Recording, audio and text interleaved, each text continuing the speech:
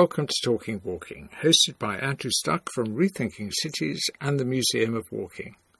Talking Walking brings you interviews with people from the world of walking, artists, activists, professionals, and those of us who have a passion for just taking a walk. Anna Luyten is a Belgian academic working across a number of disciplines, including commercial journalism and non-fiction writing, theatre, change management, and philosophy. Her interests include teaching by wandering, creating collective confusion amongst her students, and encouraging flexible gazing of the layers of daily life, all of which is engendered through walking. Influenced as much by American war correspondent Martha Gellhorn as by German philosopher and cultural critic Walter Benjamin, she teaches wandering as a discipline, for which she has defined 4 pillars of walking. With only a narrow window of time in our busy schedules, we meet outside Tate Modern in London on a busy and crowded summer Saturday, having to record snatches of our conversation when we find quieter places. The interview opens with me asking her to explain each of the 4 pillars. What I really liked was the way you had sort of captured so concisely the 4 pillars of walking. Yeah, the 4 pillars. I think I have more now, but one of the most important things to start with is to observe very well. And attentiveness, or paying attention from the moment on when you start to walk as a child. You are carefully putting your one foot next to the other and you try to balance. And this is maybe even the second thing, so balancing and observing and finding your own perspective, but not like in a very individual way, but in harmony with the outside, with the floor, with the neighborhood, with the others. And this is so beautiful. You're in the moment, observing what's around you. Observing but with a very specific attentiveness, because you have to balance your body at the same time, and you have to be aware of what is surrounding you, but in the same time, I think you make a song with everything, with human and non-human beings that are around you. So it's composition of your daily life, in fact. Not only balancing your body, but also balancing your mind. Do you want to know where you're going to or not? Are you just wandering around, or do you have a goal? And I think this brings me to I call it also a very important pillar. It's the imaginative act of walking. It sounds maybe very strange, but I think that by walking and walking around, your imagination finds a new kind of language. You don't have to talk, it's not necessary, but you can. You don't have to sing, but you can. You don't have to draw immediately, but you are doing so many things in one time by looking around you. And this is really, for me, like a ground, where imagination grows. Not as a windmill, but really as a kind of crib, maybe, where it can go and go away and come back. So this is, for me, a second pillar. But I have to admit that for me it's difficult to talk now in this period of thinking about walking and doing it, about pillars. I think that it provokes a lot of alternative ways of grounding, not in pillars or maybe in architecture, but then more as a web. I'm really obsessed by spider webs and the way I find them back in mythology or in religions or in ways of narratives. How the spider web is such a beautiful building that goes from there to there to there to there, not in linear ways, but in a way of also like a very thin line from one knot to another knot. Very sensible, very vulnerable, but it is there. And the strength of vulnerability, I think this is for me now, it became, or for the web, making a web, it goes together with walking.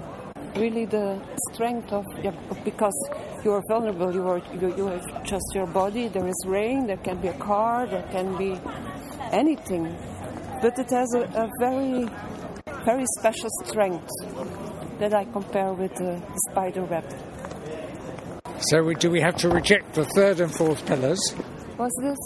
I think often in 4 pillars, and this is observation, imagination, analysis and concept. They are a circle. You can't go first to the concept and then to the observation. You always have to start with the observation. This is not only for walking, these 4 pillars are really for me for learning and for thinking and doing, so also for walking. So when you have then the third pillar, that is analysis, like it's looking around very carefully and seeing the different layers. Not only what the situationist called the psychogeography, but it's also seeing the layers of your own gaze. Like we walked by a truck, and there was you look into the truck and you see 2 men, and then you think about their lives. Or, I mean, when you look around you in this world while walking and everything is passing by, you see different layers. It's a kind of archive, an oceanic archive of images. So this is for me analysis, but also together with, I don't think there is analysis without imagination and without observation. And also this is so beautiful when you walk. I have it. I want to explore, and to analyze is a way of exploring. Even when the door is closed, but you see a little bit of light inside, you have look inside. It's analysis, no? So you're curious? Of course, yeah. Intrigued by what's going on around you? Yeah. And it's certainly something that walking just offers us, doesn't it, as walkers? Yeah. It's not something you can do when you drive by in a car and there's a door open. You can't stop and peer inside. Yeah, and you have such a lot of ways of analysis, like what anthropologists call hanging out, what I really like. So you can sit down and have a look and walk further, and then, or standing still and looking in a certain window in a house, or even follow your own lines. I once did a walk from the center of Brussels to Gaasbeek. This is the place where Bruegel used to work, the painter. And it's a walk of 2.5 hours. I really like to do it. And it's really from the city center to the outside skirts of Brussels. And I just followed the lights that were, like in the city, that were still on. It was during the night. In children's rooms like this, then you have this little... these little things, puppets, and this is beautiful. So you have your own lines, and it's an analysis that is also humble. You see that there are layers, and they give you something. And then the fourth is the conceptualization. Only on the end comes the concept, but it's nice to think, not to believe in concepts, but try to find a word that is making a tapestry of everything you were busy with weaving. And this is maybe the concept. And also walking brings you that, because even when you were just wandering around, at the end you made a pattern in the street or in your life or with your feet or in the woods or in the forest. I call that a concept thing, something that brings everything together, but it can also explode the next morning and go to another concept. You've been involved in teaching walking. Maybe, or teaching by walking. Yeah, by wandering, because I always start my course by saying, I mention the 4 pillars, and then I say that I want to confuse people. And I really think it's very important to confuse each other, also to confuse myself. But together, it's a collective confusion. Because you try to find in the end, and this is the pattern or the concept, always something that brings back something together. But then you had a journey of discovering, and that's better. Learning is something, or knowledge is something else, and wisdom. And I came into teaching by... I did a lot of journalism, and in fact it was non-fiction writing, because I studied philosophy and theater, and then literature. And then I wanted to make literature outside the library or outside the office. I thought one of my big examples was Martha Gellhorn. She did a lot of war writing, living and talking with normal people during wars. That brought me outside the university to see the world like books or a library. So I always enjoyed it to be in very different places and to find different stories and to make these stories. So it was more non-fiction writing than journalism, I think. But I had freedom to do whatever I wanted, so this is a big freedom. And then at a certain moment I discovered that this way of working was becoming more difficult in commercial journalism or in journalism, and that a lot of young students, documentary makers, photographers, performers, were working as I was working for years. So I found my new family. So I came to teaching, and then I thought, I have to go out with everyone. So it became a walking class or a wandering class. I had a research group that was called Wandering as a Discipline, about attention, a little bit for everyone, also for managers or people who want to think with a flexible gaze, because I think wandering and walking gives you that very flexible gaze. Tell us a little bit more about the Wandering as a group. So this was a group that you brought together of other artists. Yeah, it was me and a performance artist. So we decided to make a research out of it about what was wandering. This was a long time ago, I think 10 years ago. And at that time, it was for a lot of people, they were confused by it. They said, but is it walking or is it strolling? Because everyone knows Walter Benjamin and what are you doing? And we said, no, it's just going outside and have a look what's happening there. But by walking and meeting other people in cities, but also in nature. And what do we do? So, and it's body work, but it's also mental work. It's a way of thinking and it's a way of doing. And how can we bring this together?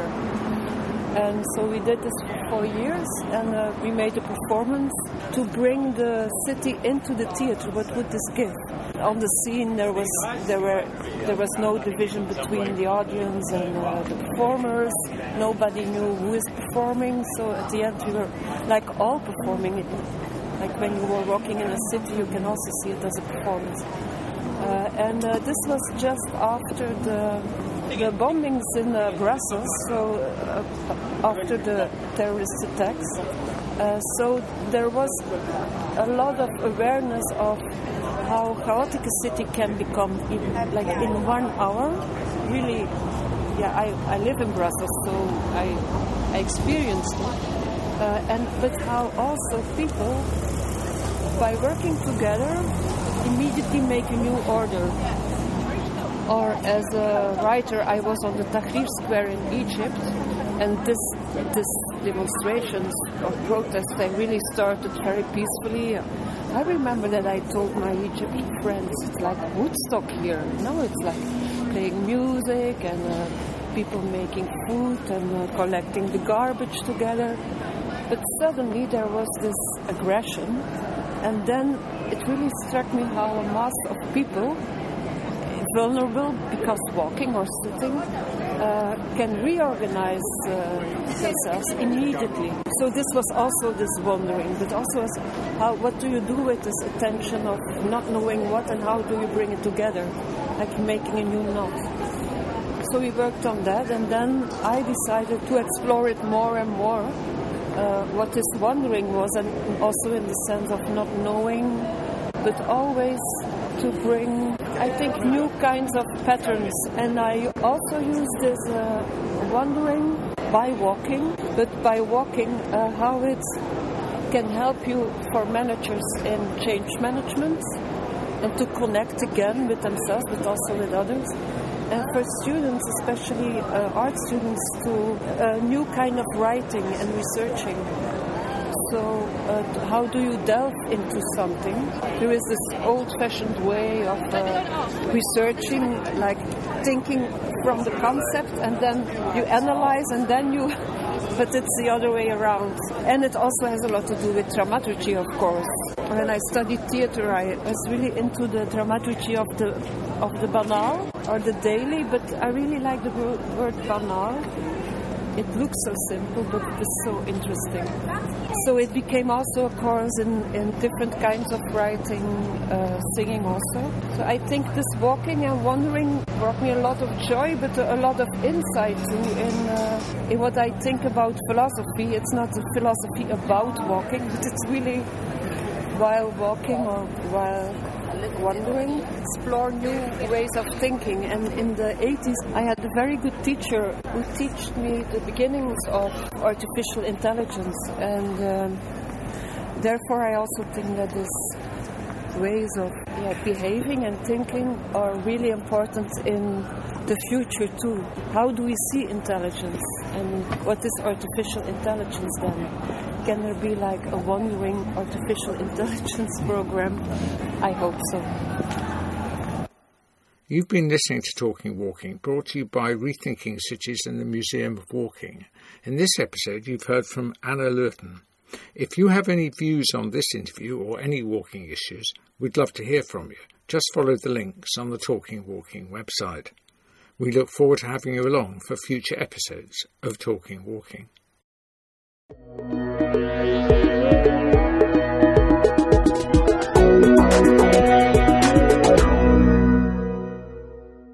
Written, recorded and produced by Andrew Stuck of Rethinking Cities Limited, our artwork is designed by Ian Martin of Aardvark Graphics, and the music is composed by Simon Sanders of Easytronic.